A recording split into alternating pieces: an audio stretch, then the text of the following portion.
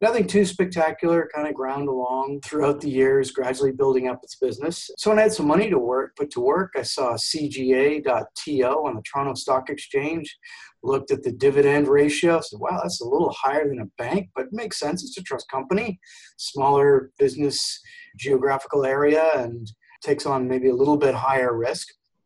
So I said, yeah, what could go wrong? Put a little bit of money to work, and boy, that dividend yield just kept getting higher and higher. Of course, that means the price got lower. And I thought, maybe something's wrong here. But then on the other hand, I said, I asked around friends and family, and they said, oh, Central Guarantee, rock solid, no problems there. They've been around forever. And anyway, it's a financial institution. Government will rescue it. I was like, yeah, that makes good sense. So the years kind of ground on. It's probably 2 or 3 years later, and all of a sudden, these guys were in liquidation. And then I thought, okay, well, look, it's all going to be good. There's a guarantee system in Canada, which is rock solid. It's bailed out a few trust companies along the way over the years. I'm going to be fine. This is where I learned my big lesson. A trust company is not a bank. Hello, fellow risk takers, and welcome to my worst investment ever. Stories of loss to keep you winning. In our community, we know that to win in investing, you must take risks, but to win big, you've got to reduce it. My name is Andrew Stotz from A. Stotz Investment Research, and I'm here with featured guest Tony Watson. Tony, are you ready to rock? I am ready to rock, Andrew. Let's roll. All right. So Tony joined Far East Investment Management Limited in 2016, where he is currently a portfolio manager and responsible officer.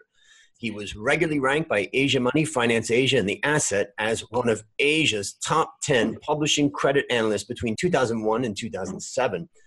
Tony joined the Hong Kong Society of Financial Analysts in 1996 and became vice president in 2017 and president in 2018.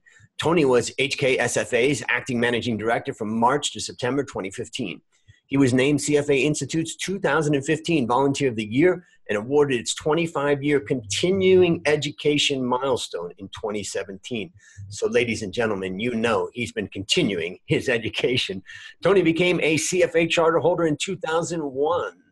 I became a CFA charter holder in 2000. So he became in 2000. I became in 2001. So 1 year after you.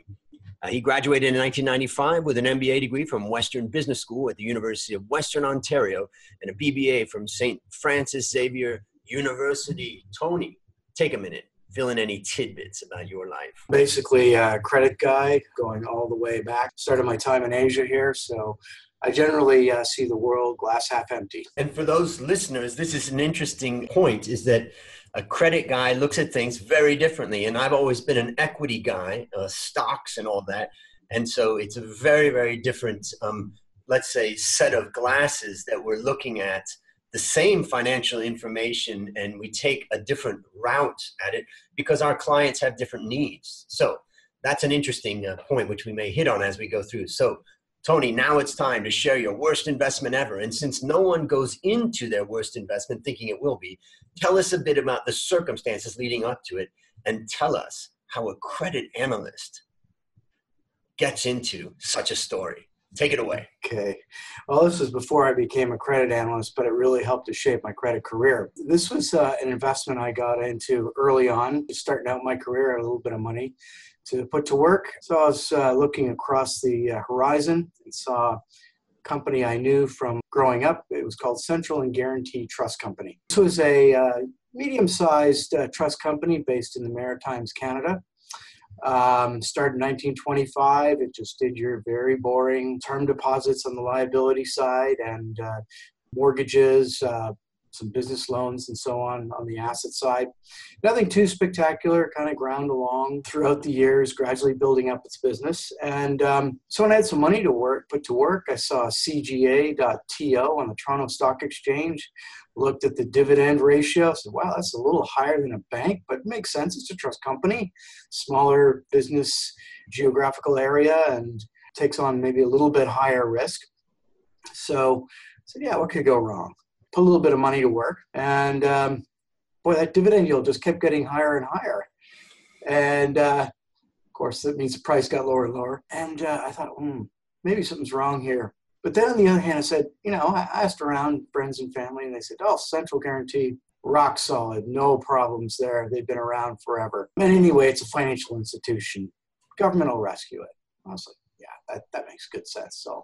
So the years kind of ground on. It's probably 2 or 3 years later, and all of a sudden, these guys were in liquidation. And I was like, what the? And then I thought, okay, look, it's all going to be good. There's a deposit, a guarantee system in Canada, which is rock solid. It's bailed out a few trust companies along the way over the years. I'm going to be fine.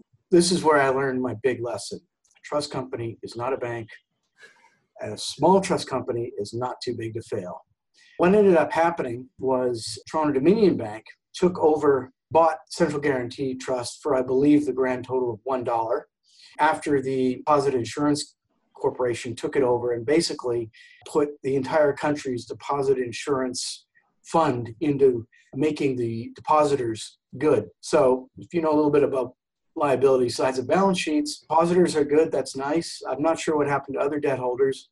And the Deposit Insurance Corporation took all of the equity and turned around and sold TD for $1, as I said before. So what does that leave your public shareholders? So long story short, I went, from about $10 a share to zero it was a slow bleed. I believe it was 3-4 years.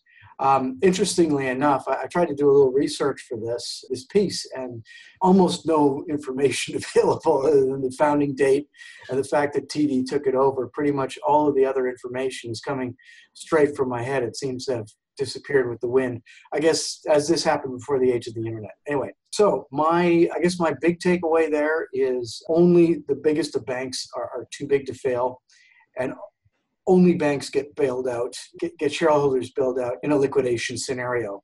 That actually served me pretty well in my career going forward. I eventually became a bank credit analyst, the rating agency, and then looking at initially bank debt when I joined an investment bank, and gradually moved on to other categories of debt. But it really helped to shape my thinking around credit. Really made me realize that, as a credit investor, you own the downside. Yourself, Andrew, as an equity investor, it's all blue skies. You own the upside. But when it all goes wrong, it's us credit investors who really on the line and taking the hit once the equity's been wiped out. And that was a really good firsthand, real-time, as I said, set me up for the rest of my career. And what do you think it was that was the mistake, or what you would have done differently? Is for instance, was it, I should have done more research, or I should have diversified, or what was it that you just say, I just didn't even know what I was doing, or how would you describe kind of the mistake that you made? Several. I would say, number one, as you said right off the top, do your research. Number two, things go the wrong way and continue to go the wrong way. Don't look for reasons why they can turn around.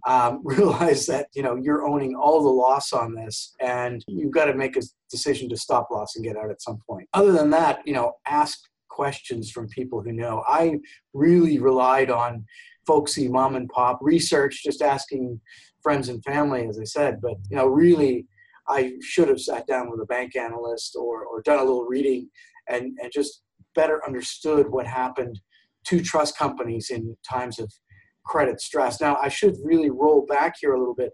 88 to 92 were pretty tough economic times in Canada. We had the FTA coming into play. We had commodities boom winding down from the 70s.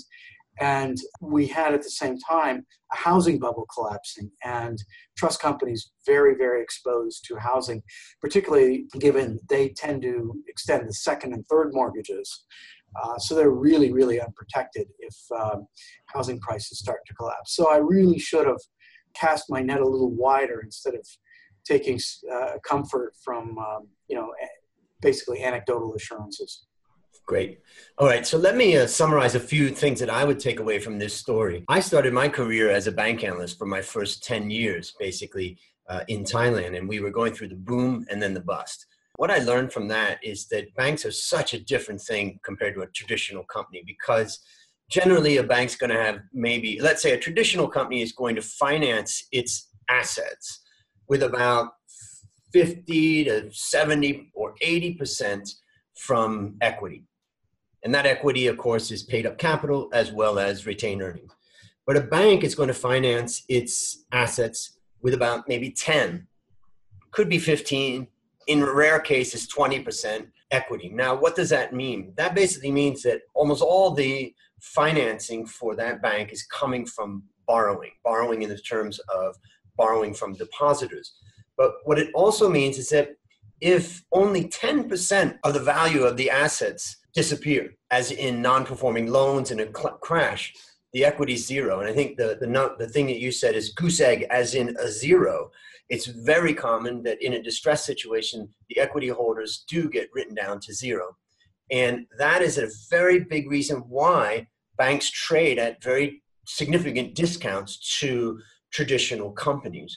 And this is applicable right now in Asia, in particular in China, because if you look at the Chinese market, some people will look at the Chinese market and say, hey, it looks pretty cheap now. It's come down a lot.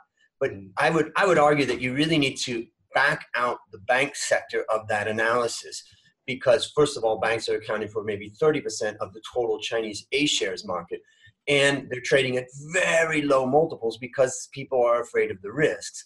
If you back out the banks, you'll find that China actually is a lot more expensive than it appears as a whole. So that's just a topical thing that I take away. But did I miss anything? No. Actually, just one other point I'd like to very quickly make based on kind of what you just said is a lot of my better investments, and we won't go into them right now, but since then have been emerging market banks. And I think the way to look at them is as credit hedge funds. As the investor, you're taking the equity piece.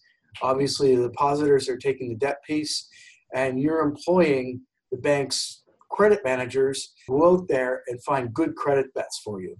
As a equity holder, if they do their job, the alpha will accrue to you. That's an interesting point, because sometimes we can look at banks as a play on the economy of a particular country. Say, I don't have the time to go into the detail of all of these different companies, but I know this is a quality bank and the credit officers are going into the detail and they're giving me exposure, a wide array of companies in the country. So it's an excellent point. Andrew, if I could just amplify on that just one tiny bit, in that you are paying the credit officers of that bank to make the right bets on the right sectors of that economy. While it is true for the bigger banks that have to be involved in everything for policy reasons or size reasons, actually, if you go down a tier where the banks have some specialization or some flexibility to focus on certain sectors, I think that's where the opportunities for real credit alpha are found in emerging market bank investments. So what you're saying is that the 1,000 credit officers in that bank are likely to do a better job at allocating that capital towards the most attractive opportunities than maybe an equity investor that's trying to find 1,000 different companies to invest in. That's what you're saying? Precisely. Got it. Okay. Precisely. Fantastic. All right. So based on what you've learned from this story and what you continue to learn in your long career, what one action would you recommend our listeners take to avoid suffering the same fate? Avoid cognitive dissonance. If the markets are telling you something, listen. Don't find good reasons to continue on in your path. Fantastic. That's great advice. I'm going to just sum up with a couple of things real quickly that I've been doing a lot of work on, stories that we've got in these podcasts. And I've basically teased out 6 common mistakes that are made. First is a failure to do research. Second is a failure to properly assess the risk. Third is to be driven by emotion or flawed thinking, a little bit about that cognitive bias. Fourth is misplaced trust. I note down that this company had 2 interesting words in its name, guarantee and trust. Number 5 is failed to monitor their investment. And number 6, in a category all by itself, is invested in a startup company, which this was not that case. So, all right there, listeners, you have it. Another story of loss to keep you winning. To find more stories like this, previous episodes, and resources to help you reduce your risk, visit myworstinvestmentever.com. And as we wrap up, Tony, thank you again for coming on the show. I know it's painful talking about our losers, but our listeners are learning to win as a result. Do you have any parting words for the audience? Do your research. Listen to what the market's telling you. Amen. Well, that's a wrap on another great story to help us create, grow, and most importantly, protect our wealth. Fellow risk takers, I'll see you on the upside.